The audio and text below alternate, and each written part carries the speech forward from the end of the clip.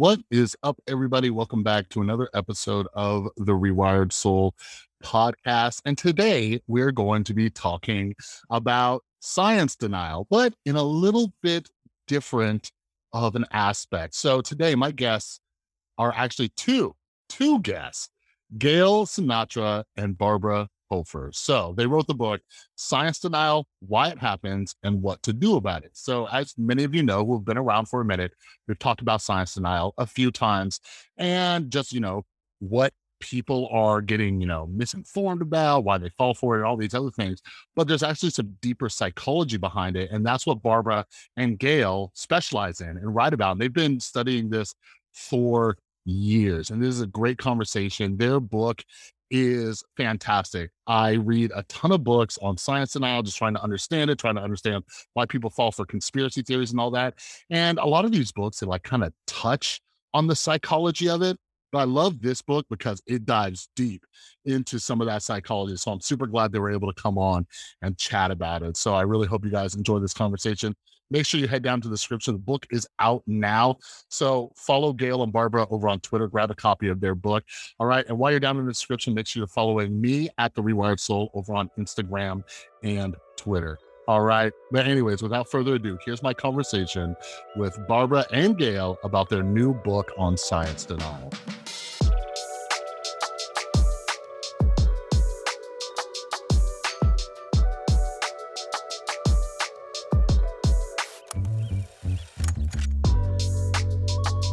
All right. Good morning, Gale and Barbara. How are you both doing today? Well, thank you. Thanks Great. for It's a joining pleasure me. to be here with you, Chris. Absolutely. And I love the book. It's such a relevant topic right now. We're going to be talking about the wonderful world of science denial. So for those who have yet to introduce or be introduced to both of you wonderful ladies, can you go ahead and introduce yourself, your background, and all that kind of good stuff? We'll start with you, Barbara. I'm Barbara Hofer. I am a professor emerita at Middlebury College in Middlebury, Vermont, where I have taught in the psych department for a number of years and done research on a wide range of topics, including the public understanding of science. And I'm a fellow of the American Psychological Association. Sure. Gale Sinatra. I'm the Stephen H. Crocker Chair of Psychology and Education at the Rossier School of Education, the University of Southern California here in sunny Los Angeles. My research agenda is STEM learning in general, and obviously public understanding of science in particular. And I'm a fellow of the APA, American Psychological Association, where I am the chair of the Climate Change Task Force. And maybe that's why I love the book so much, because I'm a big psychology nerd. I'm into all that. And I'm trying to understand, like, how do people believe these weird things? And I'm just fascinated with human behavior and all that. So for me personally, I've been interested in this, this topic for a while, like long before COVID. COVID's like the main topic right now. But, for me personally, when my son was born, his mom and I, because she worked with kids with autism for a very long time. And yeah, so like when it was time to get him vaccinated, like I didn't know. She was like hearing all this stuff from the parents and everything. So I got really into this. And then, eventually, and we did get him vaccinated, by the way, but eventually, like I just started realizing how many statistics in science, like every other day you have a news story that's like, hey, chocolate cures cancer. And if you drink like a bottle of wine, you'll live 12 years. And I'm like, not all of this could be correct. So I started reading books on just how to understand science when you're not a scientist. So for both of you, when you were inspired to write this, was it COVID that sparked it, or have you two been working on this for a while? How did it get inspired? So it's a really good question. We've been working on this a long time. Both of us have done research on public understanding of science and issues around this for several decades. And we began talking to each other probably 20 or so years ago, longer than that, 25 years ago, I don't know, a long time ago, and realizing that we were doing research on similar things. Initially, we were both interested in how it was that people doubted evolution. How is it that this broad explanatory theory that we could not live without in science was something that people had a hard time understanding? Mhm. And there were many other topics that we both worked on, and we began to think about how to write together. We happened to be at a wonderful conference organized by the National Science Foundation and the German equivalent that was held in New York near the United Nations, bringing people together in the public understanding of science, small invitational working conference. Out of that, Mhm. we wrote several peer review articles, but then began to realize that we didn't want to just speak to other psychologists. We really wanted to talk to a much broader public. We Mhm. began working on the book a few years ago, very much pre COVID. I don't think it ever occurred to us that by the time the book came out, that we would be in a place where many people are denying to the grave that they are hooked up to ventilators, denying that the very disease that's killing them even exist. And that's just a horrifying place to be. It's just so disturbing. And so the need for this book became ever more apparent to us as we were writing that we Mhm. really need to help people understand why is it that people deny, doubt, resist Mhm. science, that there are all these various ways in which people are troubled by the findings they see and push back against them. And we're trying hard to offer psychological explanations as well as to help people understand what is it they can do. Yeah. So with both of you working on this, just for years now, you've seen a lot, right? So like originally it was like, evolution and you got climate change and everything. And now obviously there's COVID, but here here's something that I've been trying to figure out. So I only really got into politics. I'm 36 years old. I got into it in 2016. I'm like, okay, what the hell's going on? Time to figure out, why people believe things and, vote a certain way and all that kind of stuff. But anyways, over these years, like how much has like the polarization become part of this? Like there's a conversation I'm regularly having. Like it seems like we're seeing that, the tribalism of it all and the my side bias and, just here's what my side believes, and that's why Yeah. I'm gonna go to the grave. Like I would rather die and go to the grave with this identity than And admitting it, anything else. And you have a whole chapter on biases and everything, but I'm curious, since you two have been in the game for so long, how much has like the politics of it all increased the issue?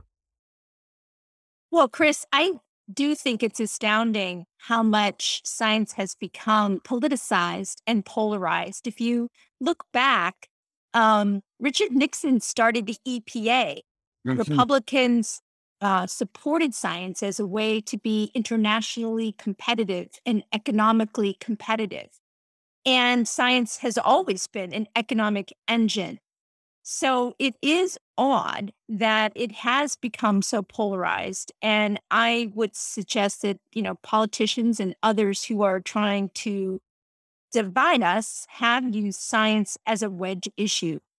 And not just politicians, but we see with Naomi Oreskes and her colleagues' work on Mhm. merchants of doubt that also corporations, famously tobacco and big oil, have tried to mislead the public about the dangers of smoking or the Mhm. effect of fossil fuels on enhancing climate change.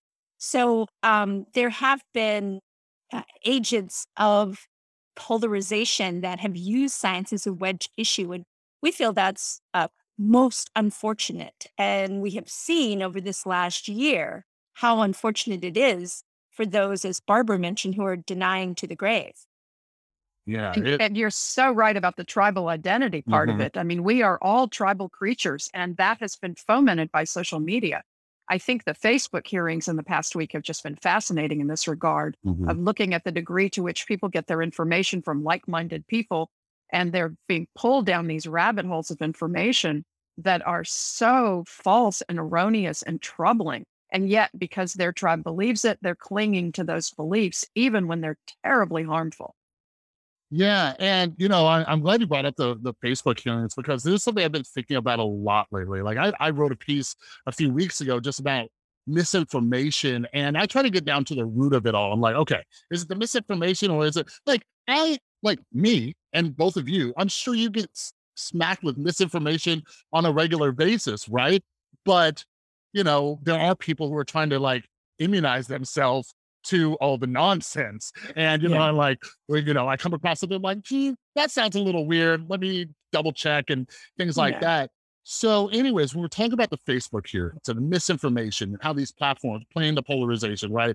I'm always thinking, I'm like, okay, well, we're in a country run by capitalism. There's all these incentives to make money, make profit, keep people on these platforms. And I come from a social media background, right? So, and a marketing background, so I get that. So, anyways, what I'm trying to figure out, here's a question I've been grappling with, and it's there might be a few different ways to tackle this, but I'm always wondering, like, do people care about the truth, right? Like, how much do people actually care? Like, if we wiped away, Facebook playing into the misinformation, they're still going to get the misinformation from their favorite news outlets, right? They're going to get it from their neighbors who are hearing it from their friends and everything like that. Last night at the time of recording this, John Oliver actually did an episode on misinformation. Did you two catch that? Oh, I not did. yet.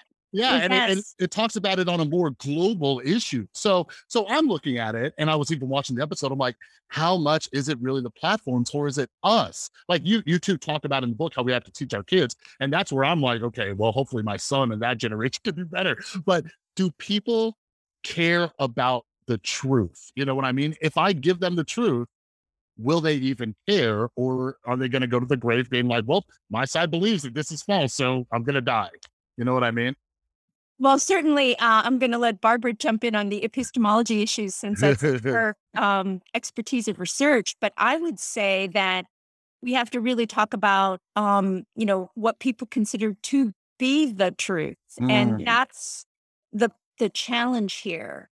So, as we saw in John Oliver's episode about platforms spreading misinformation, if it's your only source of information, you think you are getting the truth. So I wouldn't suggest that people don't care at all about the truth. It's that how they understand the truth depends on where they're getting their information. And of course, they trust information coming from trusted sources mhm. the most. And that's why that Yeah. episode was so troubling. It showed, if any of your listeners missed it, it showed that while Facebook and other social media platforms are doing some things to try and stop the spread of misinformation, they are not as aggressive in other languages. And they Yeah. specifically called out, um, for example, WhatsApp, which is used as a news source in other countries who can't get access to Facebook or Twitter. And so it's really just their grandma and their aunt sharing stories. And so, of course, people believe them if they come from trusted family members. But that's unfortunate because they can't do the kinds of fact checking that Yeah. we would recommend. Yeah. Yeah. Yeah. Absolutely. I think the other thing that's happened is people talk about us living in a post-truth era now. And that's very convenient for some authoritarian politicians in particular. They can play the game of, well, who knows what truth is? Just trust me, truth is what I tell you, and everything else is fake news. I mean, that leads people into falling into this belief-based attitude of just, I believe in this person. I'm going to trust what they tell me. I'm not going to question it. And that works for authoritarian politicians really well. Let's make it Mhm. clear that we don't know what truth is anymore, but just trust me. Yeah. So I guess the other thing that I'm regularly thinking about too is I'm not sure if you're familiar with that at the work of like Baumeister and like ego Sure. depletion and stuff, right? Yeah. So on a daily basis, we're making a bajillion decisions, right? What am I going to wear? What time should I do this? Right before this call, I was organizing my calendar for the day. I was talking with my son this morning. I was talking about just a bajillion things, right? It takes far less cognitive effort for me to just have one source, my family member, my uncle, whoever it is, and just get that information, right? I don't have the time, not me. I take the time, but people feel like they don't have the time to go research this. It takes far less cognitive effort to just get the information from someplace. Maybe it's their favorite news outlet, whether it's Yeah. Fox News, CNN, you know, so I guess, what I'm getting at is when I think about that aspect of it, where is the solution? Because we're all overloaded with making all these decisions on a daily basis. And to dedicate time to fact check and research, it takes a lot. So where do we start tackling that issue? Well, I think one major issue to think about is that just what you've said, psychologists talk about it as cognitive misers. That Mm, each of us is always trying to conserve cognitive energy. Just as you said, you've got to make all these decisions on a daily basis. So, how do you conserve your energy? And we talk in the book about Daniel Kahneman's work, the Nobel mm, Prize winning psychologist who talks about system one and system two thinking. So, you've got a system one operating for you that is that quick, intuitive response that you make to decisions like the ones you just described. So you're not putting a lot of effort into those. But system two thinking is the rational analytic side of ourselves that takes a little more time. It's more effortful. We have to slow down. And I think the real challenge is to help people learn when to do that. No one would mm, argue, including Kahneman, that system two should be employed all the time. yeah. System one has its uses and it does save cognitive energy. But we really do want to have people think about before they take ivermectin to cure COVID or prevent COVID or whatever they think they're doing with it, or inject bleach or whatever they've heard on their favorite news channel, that they stop and think and slow down and try to triangulate the information, look for it somewhere else. And Gail and her colleagues have a lot of ideas about how to do that. Lay 'em on me, Gale. What have you guys been looking into? Well, Barbara's right. You can't possibly employ that kind of thoughtful decision making about everything that you do all day long. You'd be exhausted by the end of the day. So you have to pick and choose where you're going to spend your cognitive resources. So if you want to know where the best, Thai restaurant is in your neighborhood, that's something you should probably go on Facebook and look and see what your neighborhood group says about that and try out the restaurant that they suggest. But when you're trying to make really literally life and death decisions regarding whether to get vaccinated or whether to try these alternative, non-proven ways to treat COVID, that isn't something you should crowdsource. You can't really crowdsource science unless your crowd happens to be a bunch of infectious disease doctors. So I would suggest it's those decisions, the ones that Mm, really are critically important to the safety of yourself and your family and others, that you spend the time to do that kind of sourcing that we talk about. Doug Lombardi and I have an article about that. We'd be mm, happy to share with you or any of your listeners. And we recommend that you stop, read the article carefully. Remember, sometimes people just share things without even yeah. reading them, which Twitter has tried to slow us down on by giving us that warning. Maybe you'd like to read this Yeah. and open up another window, maybe even in incognito mode so your computer doesn't know what you've been searching for, and then do what we call lateral reading. In other Mm, words, instead of reading a down list of Google resources that pop up, which may not be reliable, they may just be the most popular, or they may be ones that are paid to be high on that Google page. Open up mhm. another window, see if you can get other sources to confirm that information. And only after you have done that can you consider sharing it with someone else. The last thing we suggest strongly in that article is to use your own thinking and reasoning about plausibility. Mm, An example would be people are saying that the vaccine contains a microchip or can make you magnetic. And if you just stop and think for a few minutes, you'll realize there are no microchips small enough to put in a needle, mhm. and humans can be magnetic. And if you just stop and use some rational thought for a minute, I think, instead of jumping on a crowdsourced bandwagon of information, you might realize that that seems unlikely and then do a little bit more investigation of that. Yeah. Yeah, right, and there's this idea because it's interesting, like, if you get into a conversation with someone who believes these things, they'll start coming oh, like, if I was a conspiracy theorist, I'd be like, "Oh, there's no chip small enough that you know about," and all these other things and stuff like that, but it's Yeah. I 1000% agree, like, especially with, like, Kahneman's work and everything, and, and you mentioned, like, if we're looking for a restaurant, like, how big are these decisions? For example, when it came to getting my son vaccinated, like that's a bigger decision. But even now, like even like science aside, there's so many policy issues and everything. And there's like these debates around like critical race theory being taught in schools and so many things.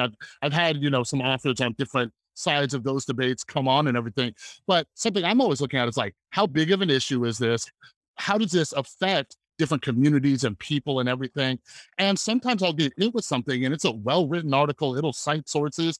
And something I try to do, right? I take a step back and say, I am not making a decision on this yet. Like I'm in no rush. Yeah. Like we have all the time in the world. Like I don't have to decide right now. And then just, probabilities. And I am not a math guy by any stretch of the imagination, but I try to read books on like I had Tim Hartford on who had a book called The Data Detective. And, I have someone coming on tomorrow where he has a chapter on data and stuff like that. But anyways, um, I look at probabilities, like, right? So like, for example, with the vaccine, okay, like there's, people talk about the side effects and this and that. But like, when we look, we just crossed 700,000 deaths, like 700,000 deaths just in the United States. And I feel like we could just, the rationality comes in, where it's like, okay, 700,000 people have died from this virus. How many people have died from the vaccine, right? Like, even if we're in this like tough, like situation, it's like, just look at those two numbers and be like, okay, because I've had people Yeah. say on Twitter, like, I know somebody who died. It's like, okay, well, even if you knew one person who died, there's 700,000. You know what I mean? Like, Yeah. and so like, do you think people have a hard time like comprehending like these numbers or wanting to look at the numbers? And because even still, like when you mentioned like the magnetism, we saw videos of people saying, look, and they would stick a spoon and it would fall and just reality is gone, So, Well, Chris, so we're, we know as professors who've taught statistics in our research and in our classrooms that it is difficult for people to understand base rates, and that's what you're talking mm, about. No vaccine, in fact, no medical treatment is completely flawless and perfect and has no risk. But you must weigh the risk of getting the vaccine versus the risk of not getting the vaccine. mhm, Neither one is risk free.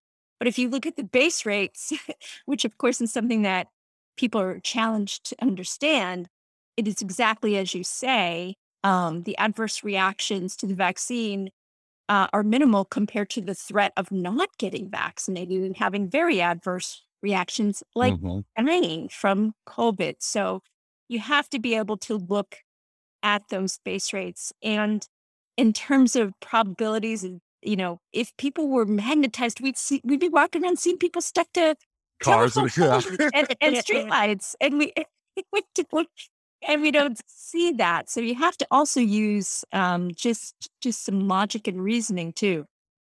Yeah. So I think my favorite chapter in the entire book was like talking about like kids. Like it slapped me in my head. Like my son is 12 years old. He's going on 13. And something I've just been trying to do since he was just young is like trying to teach him how to think, how to go through the Yeah. process of thinking and doing research. For example, when he would have problems with his like Xbox when he was, even a little bit younger, I'm like, well, why don't you look it up and see what people are saying on how to fix it? Right. But then just most recently, he's in the process of getting braces, right? And the dentist said, like, oh, get the Invisalign or whatever. And he's like, oh, well, what about the metal one? And I told him, I said, go online, see what people's experiences are, weigh them out, weigh the pros and cons, see what you would like to do, all this other stuff. Anyway, like, but you two even talked about just kids doing research for a paper. There's a chance they might come across like ridiculous information. You Yeah. talk about, Yeah. what the teacher says versus what's being said at home and all this stuff. So where do we start with our next generation? Is it schools? Is it parents? I know it's probably both, but if we're being realists, where should we do we need policies for schools or I don't know. Do we need parenting classes? What do you two think is the best place to start? Well, I definitely think we have to teach sourcing strategies, as we just mentioned that we have an article about that, and in the book we talk about how to better source information. Mhm, If a teacher asks students to find out whether dinosaurs and humans were contemporary, they can Google that. And And unfortunately, what will happen is they'll find a lot of links to sources that say that they were. So the strategy of, quote, researching something online usually starts with Googling something and watching a Facebook or YouTube video. And those are not reliable strategies for Mhm. finding reliable information. So, as we mentioned, we need to teach sourcing. We need to teach sourcing to our teachers so they can help teach it to their students. Mhm. And I'd refer your listeners to the News Literacy Project, which is doing exactly that. It's helping to provide resources for teachers for how to teach about fake news and Mhm. reliable information and how to find those differences online. So that's something that has to be incorporated into our curriculum. Mhm. And Barbara, maybe you want to talk about going beyond digital literacy to algorithmic literacy. Yeah. So we talk about both digital literacy, teaching kids how to do these searches, and algorithmic literacy. So with digital literacy, often it's done a couple times in school and that's it. And it has to keep happening. It has to happen all the way through college. I was shocked by the inability of my very well schooled college students to discern how to find a reliable website, to ferret out when there were sponsors, when there was a hidden agenda. Not so hidden if they dug a little deeper and figured out who the source was, like the Creation Museum trying to persuade you that dinosaurs and humans lived at the same time. And even really good college students, what they could most remember from high school is that .com was bad and .org was good. I mean, Yeah. that's that's ludicrous. That's just not how it works. Creation Museum is .org, by the way. So trying to help them learn all of that is important. But the Pew Research Center, who did a wonderful report on algorithms and how little people actually know about how they work, is advocating that we need to teach algorithmic literacy as well. We Mm. need to teach people about this basic organizing principle of digital life that returns to us the kinds of things that we liked, valued, forwarded to somebody else, that we're going to get more of same. And I think anybody who's been listening to the Facebook hearings is getting a pretty good education in that too, as is Congress. There's been some good commentary lately on how Congress is now beginning to understand what algorithms are, even though many Mhm. people didn't initially. But people learn how to game algorithms as well. And algorithms underlie not only our Google searches, but obviously what Netflix shows they want us to watch next, or Mhm. what books we should read on Amazon, or who we ought to date. But they are Mhm. proprietary information. They're not public. We don't know what all feeds into that, although we're learning some about Facebook, that they valued the things that were emotional in content, that were disturbing, that kept people looking longer and kept them looking at ads and monetized it. Mhm. And that is really problematic. We have to do much more education. And I was thinking about your question, which is a really good one, in terms of whether this is parents or schools. And it really is both, because I Mhm. think you're wonderful examples of working with your son to help him figure out how to find information online. That happens in every family, I think, that kids are at home doing a lot of this, looking stuff up. They need to have somebody over their shoulder a good part of that time, helping Mm. them think aloud about, well, why did you pick that one to read, and what interests you about that, and let's look at what the source is. Let's read the little about column there, or let's look this organization up somewhere else and Mhm. see whether they have some hidden agenda or not. Because I think we Yeah. we have to really, in the time that we're in right now, not only help people think about why is it that people believe this crazy stuff, but who is it that wants them to believe that? Yeah.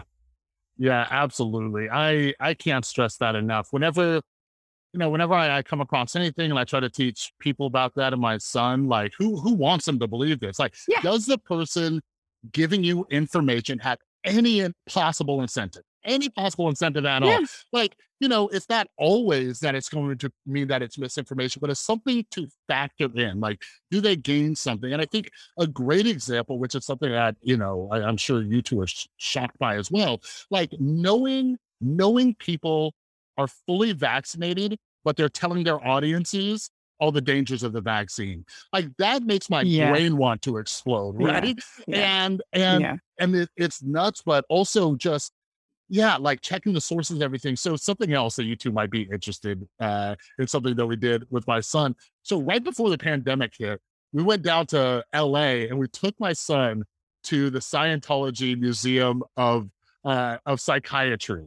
And that place is a hot mess. And, if you're just an average person and you just, walk in there, you'll see all these terrible things about psychology, psychiatry, all the crazy torture methods that they used to do, which is real, right? These are things they used to do, but also doctors used to use bloodletting, but that doesn't mean I can't trust my physicians now. But anyways, I brought my son there, but I think it's also important that we as parents educate ourselves, right? Like I read an insane amount of books, but it's so I can better answer questions for my son.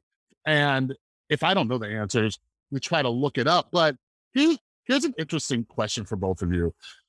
Like when we're talking about the algorithmic literacy, right? I feel like sometimes like I have this different perspective because I come from digital marketing, right? I've Yeah. been on the other side, right? The majority of people are on Facebook, they're on Google or whatever, and they're just seeing results. I've been on the backside managing ad Yeah. campaigns, Yeah. and I think people would be really shocked if you went in if people just took like $5 and made a Facebook ad, and you don't even have to like really do it, you could just go through the process. If you could see how specifically you could target people, I think Yeah. people would be shocked. Like, Yeah. do you know, I don't know, maybe you two teach about it. Like, do you teach about what's on the other end for like marketers and salespeople? Because like when we talk about gaming the algorithm, like there's people paying to get in front of the right Yeah. people. Like you Yeah. can specify like, I want people who make this type of money. And Yeah. I think Yeah. they removed the political aspect of it, but there's still so much that you could target. So is that being taught anywhere? Oh, not that much. I mean, I Mm, invented a course about 10 years ago called Psychology and Emerging Technology. And mm, so I teach it in there because we do a lot of thinking about how does this happen and what should we know about it and thinking about algorithmic literacy. But the students, again, really bright college students, are often shocked to find out that the top 10 hits on Google are not the ones that are most reliable, most authoritative, most substantiated. They have no idea how concocted those are and how people like you, when you were in marketing, learn to game the system to get something to come up there fast. I mean, there are all kinds of, not that Google publishes their algorithm, but you can figure it out. You can figure out what are some of the components that get you to be up at the top of the list. But they were typically, and I did research on this where we interviewed kids as well. Typically, people thought, well, the top 10 must be the best. yeah, Well, what's And they interesting, often don't even go to the second page. yeah. what's interesting about that, Chris, with a marketing background is years ago, before the internet, you might watch a television ad or see a newspaper or magazine ad for, let's say, a car, and there's a beautiful woman sitting there on the car. I think people could put that together as, Mm, oh, they're drawing my attention to this car ad. And I think they could a little bit suss out that, it's not about the beautiful woman, it's about the car. But mhm. what Barbara's describing with these algorithms, they're all hidden. They're all hidden. The mechanism that is being used to draw your attention is so hidden. It's not the beautiful woman sitting on the hood of the car. It's a hidden algorithm. And I think that's one of the reasons why this is so misleading to people is it's not as obvious how they're being drawn down these rabbit holes. Yeah, yeah. Because aside from this, the marketing, like I've been in content marketing for years and, I was trained in search engine optimization, how to use keywords. Yes. What are people Yeah. typing Yeah. into Google? I cannot tell Yeah. you, like, personally, as somebody from that realm, I think Google sucks, right? Like, it takes me so long to find what I'm looking for because I'm like, like I'm just trying to find books on specific topics and I just get these garbage like top 5 lists. I'm like, get out of my face. Like I hate Google and I have to like I usually have to ask on Twitter or something if I want to find something from actual people. But Have you tried to find anything on Amazon lately? oh boy. Well, that's the other so check this out. So I do my own self-publishing. I self-published 5 books like on mental health, addiction recovery, and stuff like that. And I'm learning more about it now because I'm working on some Yeah. other stuff, self-plug. But yeah, the algorithm, the Amazon one, it's brutal. But that's one of the reasons Jeff Bezos can, fly a rocket ship, Oh, yeah. 5 Yeah. feet Yeah. above space. But here's something that I think you two could help me with. So, speaking of my writing, so I come from a family of educators.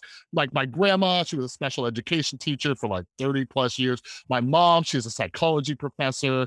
And I love, even though I've never gone into teaching, I love to teach as well, right? That's one of the reasons I have this podcast. It's one of the reasons I write. I try to take this information that I feel is important and get it out to the world. So something I feel like I struggle with, like just talking about the marketing aspect and everything, is the curse of knowledge. So do you have any advice for someone like me, right? Like I've read 310 books this year, I think so far. And like when I hear about the algorithms, like when I watch like the Facebook hearings, right? Like when she's talking about this, I'm like, no, duh. You know what I mean? So I feel like I pass a lot of topics because I feel everybody knows this already, right? So how do you two ladies, as you're teaching, as you're educated, even making a curriculum, how do you figure out like, oh no, I don't think people know about this versus what they already know? Because I think I'm afraid of being condescending, right? Like I don't want to like tell them something like, oh, here's how an algorithm works, even though that's something they don't know about. So I would love to hear from both of you on how you balance that out. Well, I think that's one of the challenges with the vaccination communications is that some people have been condescending. And I Mm, think that some people have very legitimate concerns that they just need answers to. So, an example would be my niece had heard from a Facebook friend that the vaccines cause infertility. So, rather than just laughing at her and saying that's silly, we simply told her that wasn't true, but she should talk to her doctor and make sure that isn't true. So, referring her to someone that she trusted, someone that was knowledgeable. People just have questions. And if we dismiss those questions because we think they're silly, or if we yeah. condescend to them, that's a really good way to turn them off. And we do see people very offended by that and kind of doubling down on their misinformation strength of belief when contradicted. So Mm, that isn't a great strategy. So we would recommend that you listen to their concerns because to them they're real concerns and mhm, try to refer them to better information and be less judgmental about the fact they had this concern. mm. And I think, back to everything about algorithms already, I wouldn't hesitate to teach that to anybody. I mean, what the research says right now is that very few people are aware of it. They don't understand this hidden hand that's going on behind the scenes and in what way they might be being manipulated to see certain kinds of things more than others. Mhm. And often people are surprised when they find that out. And I think the Facebook hearings have made it really clear that what we really need is more transparency around this. It's algorithms aren't going away. They're going Yeah. to be used forever. So we need to figure out, could they be more transparent and could they foster more civic values, more honesty, more truthfulness, more veracity? And I think that's the point that is being made in the Facebook hearings now, too. When you're talking about a company that makes billions of dollars a year, they have the resources to reshape this. They have the resources to monitor the kinds of things that are going on and to Mhm, steer people towards more positive, more accurate information rather than just towards whatever feels emotional and hot and worth sharing with someone else. And I think we talk in the book a lot about individual solutions because we're looking at the psychology of this and what individuals can do. But we also care a lot about these big solutions and what big tech can do. And one of our favorite examples is the way in which both Twitter and Pinterest in 2019, pre-COVID, in this case, it was childhood vaccinations, like you talked about. But they got concerned about the fact that a lot of anti-vax information was circulating on their websites, particularly among mothers who were trying to persuade other people not to vaccinate their kids. And what they did was put a stop to it, basically, by figuring out an algorithm so that anytime somebody searched for anti-vax information, what they got was a paragraph with a listing of where to go for accurate information. So it led them immediately to the World Health Organization, the American Pediatric Academy, and the CDC.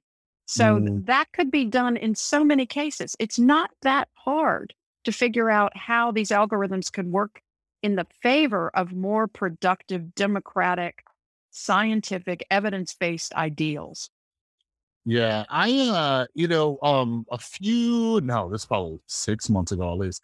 I don't know if you two saw, but Twitter implemented something called Birdwatch, right? And I was like, oh, this is interesting. So it's kind of like a crowdsourced way to fact check. And I it feels like they have a bigger plan that we don't know about yet. But I signed up for it. I haven't really been doing it, but sometimes I just check in on it. But anyways, for those who don't know, like it'll say Birdwatch, and it'll say like people can leave comments about maybe this is not good information, or you can even put like, hey, this is like satirical, and I'm like, okay, I guess that's good, even though I would hope most people would know that. But you've seen people like share onion articles as if they're like real. But yeah, I'm always thinking about that because there's a lot of conversations, especially right now around the Facebook areas with regulation, right? And I'm always wondering how much, what can be done? What's a solution? And I talk to a lot of people and they don't seem to have many answers. And like one of the things is, I blew up on YouTube, right? I was getting tens of thousands, hundreds of thousands of views and stuff like that.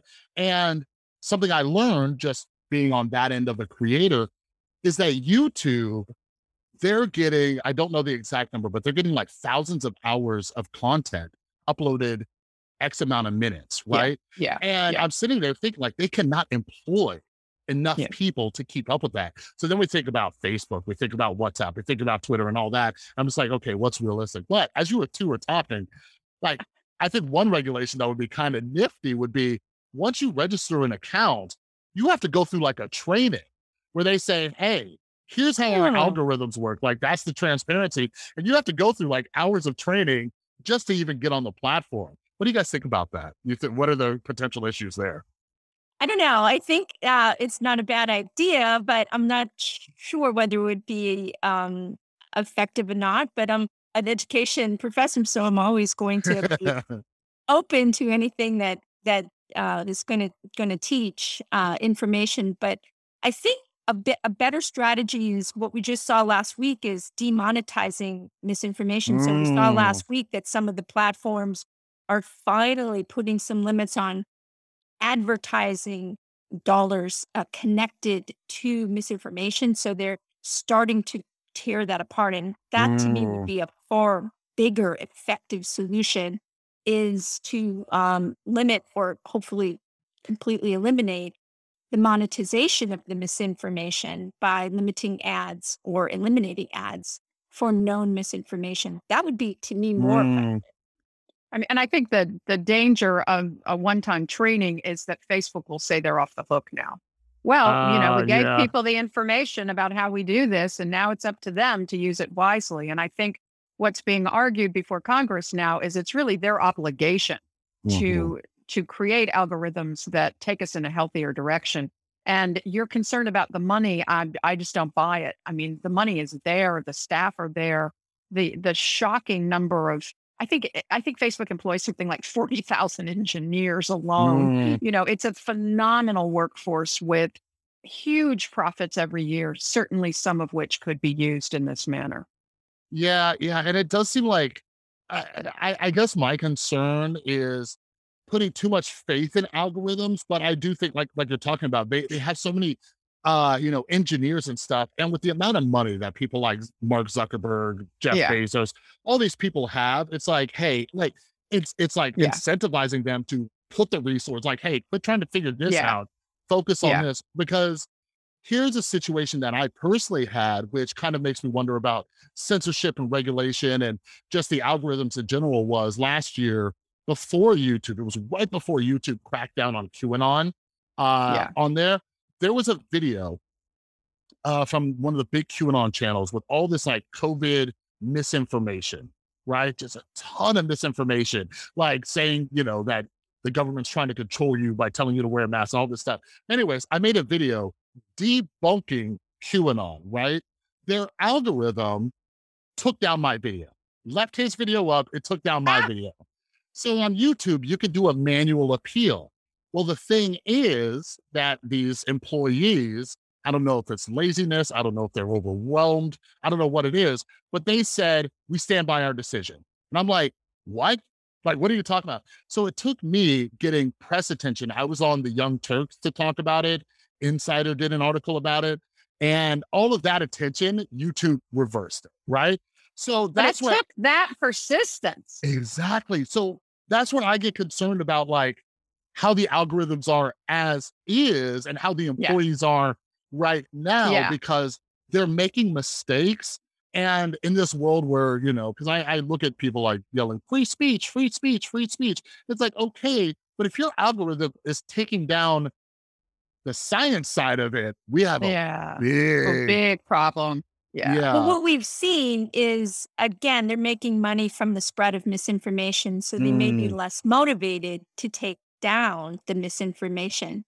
So, mhm, we talk about how people don't necessarily know about the psychology of science denial that we're writing about in our book, but the designers of these platforms do know. yeah. They do know Yeah. how compelling identity is and how likely you are to follow information shared by members of your identity group. They do know about Yeah. the role of emotions in compelling someone to share information that isn't correct.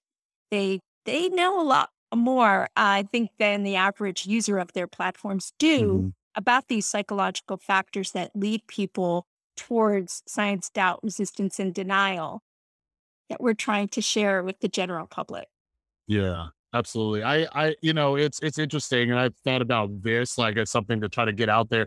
One aspect of marketing, since I'm a psychology nerd, I love the psychology aspect of marketing, but I try to use it for good rather than evil. Right? Yeah. I'm like I'm thinking, how do I get this video or how do I get information about your book out there? How do I market that properly? You know what I mean? So I'm trying to use Thank it for you. good. You're welcome. Because there's so many important things, but it feels like the marketing dollars go towards the Yeah. bad things, and we got to figure out a way to balance that out. But at the end of the day, we're getting manipulated in different ways, right? Yeah. And I think if people understood that, because even when it comes to consumerism, right? Like one of Yeah. my favorite things I heard from a book was like the worst advertisement on earth would say, "You're perfect the way you are. You don't need anything." You know what I mean? Like they have every advertisement has to say you're missing something or you could be better and all that. But when it comes to being manipulated, I think, one of the last questions I've been dying to talk about too, and I ask this of anybody talking about science denial, is I think, I'm pretty liberal, progressive, whatever.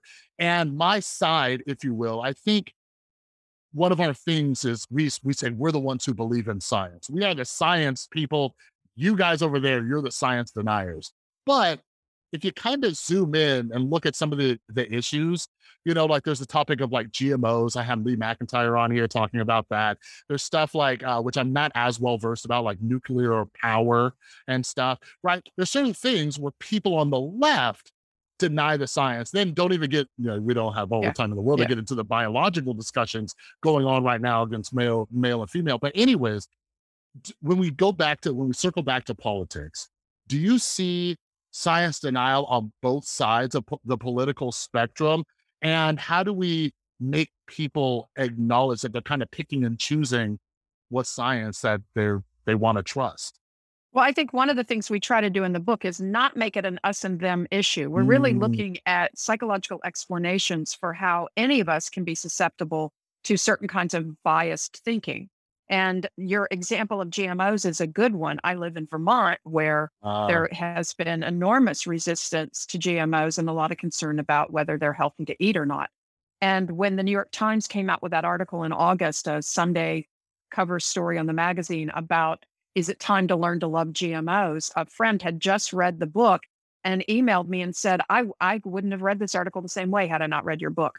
I was mm, monitoring my own awareness, my own biases, and I was much more open minded thinking about what the article was trying to present, about things like golden rice and why it's important to be able to feed nations and feed people in other countries with rice that has been genetically modified to offer vitamin A. So mhm, anyway, I think it's a good example. We do know that there are high correlations between science denial and political beliefs. I mean, we know right now the vaccinations as a proxy for this. I mean, the number of people who are Democratic who are vaccinated, the number of Republicans who are vaccinated, the more you adhered to Trump, the least likely you were to get vaccinated. Mm. I think it's, just disturbing to look at the degree to which that's been manipulated, obviously, Mhm. by political parties. And again, the nations that have done particularly well, and there was a story about Portugal in the news last week, are those that got politics out of the way. They really put the trust in science. They put the trust in scientists. They had scientists doing presentations. They even had military people doing Mm. presentations. So trying to figure out, how do you get the politicians out of the way and get people to speak to the public who are also trusted? I Mm. think that's become critical. But we've also not done a great job communicating science to the public. Scientists are not necessarily trained to communicate about their Yeah. work to the public. They're Yeah. trained to communicate about their work to other scientists. So we definitely need to do a better job. We talk about this in our recommendations in the book, and we have recommendations for individuals and educators, policymakers, and scientists and science communicators about how they can communicate that better. A good example is that over the course of the pandemic, the science has changed and evolved. So first Mhm. we were washing our groceries and then we were wearing masks, and the public saw this as flip-flopping or Yeah. deceit when it was really just the normal process of science happening in front of our eyes, which normally it doesn't. Normally we just open a textbook and we read something that's sort of finished science. We were seeing Yeah. science as it was evolving in real time. And so we have not done a great job communicating about the nature of science, and that a strength of science is that it changes over time. Yeah. And I Mhm. don't think the public really understood that very well. And that led to some increased distrust. Yeah. And I Yeah. think the New York Times had a piece a couple weeks ago about the US public getting a crash course in scientific uncertainty. And it talked Mm. about this as a problem of scientific literacy, that people expect certainty from science. They expect it to be communicated as definitive, known for sure, rather than understanding we only know so much now, but here's what we know. And we're Mhm. working on it. We're going to continue to chip away at this issue. And yet at the same time, there are people who don't understand when things are highly validated, why it's Mhm. important to respect that. So surprisingly, in this hour, we have not talked about climate change, which is the passion that Gale and I both have as Mhm. environmentalists, of really being concerned about the degree to which we have just wasted decades because people challenged whether there were human causes to climate change. And we're now at a point with the IPCC report where we've got 234 scientists with 1,400 studies talking about why we know there are human causes. And we back to your question about the media and science communication, a lot of that doubt and that lack of certainty was fostered by Exxon, who hired a PR company to come in and try to persuade people that there was doubt. And then reporters magnify that when they had to feel, for years they felt that they had to go interview a climate denier every time they interviewed somebody who was a scientist talking about climate change. And we Mhm. have to get rid of that. We have a lot of recommendations and a lot of psychological studies behind that in the book. Yeah, yeah, I love the recommendations you two have in the book, and as you're talking about like with science communication, I've been reading more books on science writing, science journalism, and things because that's one of the goals of the podcast as well is Yeah. getting experts like yourself and many others and translating that to the average person. But Yes. I have to let you two go in a second. But last question, I promise, real quick: who is the target audience for this book? Because I doubt someone's like, I'm a science denier. I'm going to grab this book. You know what I mean? Who? Just real quick, who are you two hoping grabs a copy of this book? Well, we certainly hope that anyone who's concerned about science, doubt, denial, resistance, and confused by why that's happening and wants solutions for how to address it would pick up the book. We have specifically been seeing teachers who are enjoying the book and figuring out ways to use it in their K 12 and higher education classrooms. We're seeing individuals who have a cousin who's anti-vax or having difficulty with other aspects of science pick up the book and tell us that they found some of the solutions in there useful for more productive conversations. Mm. I know scientists who are getting it because they don't have a psychology background like you do. They don't understand why their work is not breaking through to better understanding in the general public. We hope they pick it up. So policymakers who have to incorporate or make decisions about science into their decision making and policy making, we hope they pick it up for better communication with the public. So those are our target audiences, anyone who's interested. And while you might be right that a hardcore science denier is not going to pick it up, maybe their cousin will. Yeah. They'll have Yeah. a good conversation rather than a negative one. Yeah, absolutely. Yeah. And I think, that's one of the things, like, no matter who picks it up, you're providing more people with tools to talk with people too. And I think people better understanding the psychology and stuff, they can have better conversations with their cousin, their neighbor, their whoever. So I appreciate and love what you two are doing. I said it on Twitter a while back, and I'm not over exaggerating. I've read a lot of books on this topic. This one is definitely one of my favorites. So real Thank quick, you. absolutely. Where Thank can you. people find both of you? Where's the best place? Is it Twitter? Do you guys have a website?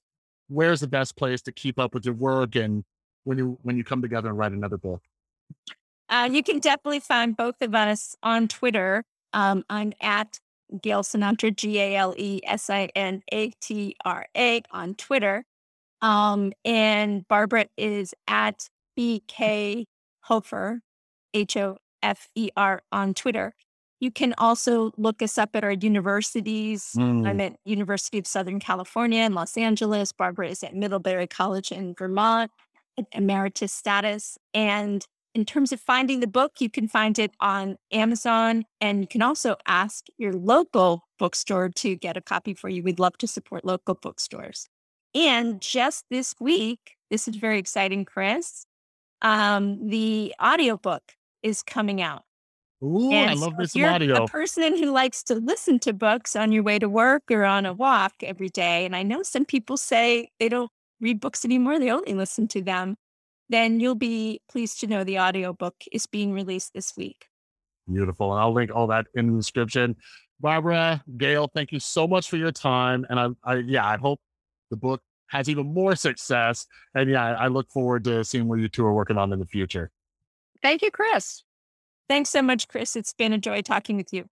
All right, everybody. I hope you enjoyed that conversation with Barbara and Gale, and I hope you picked up a few things. Like I said to them during that conversation, one of my favorite parts is talking about, teaching our kids about how to properly, research things so they don't fall into rabbit holes. Like, everybody's really concerned about social media and all these other things, but I'm worried that my son, even though he's a very smart kid, like, what if he falls into some, trap of just like believing the wrong things, or he's, starts putting misinformation in some papers at school.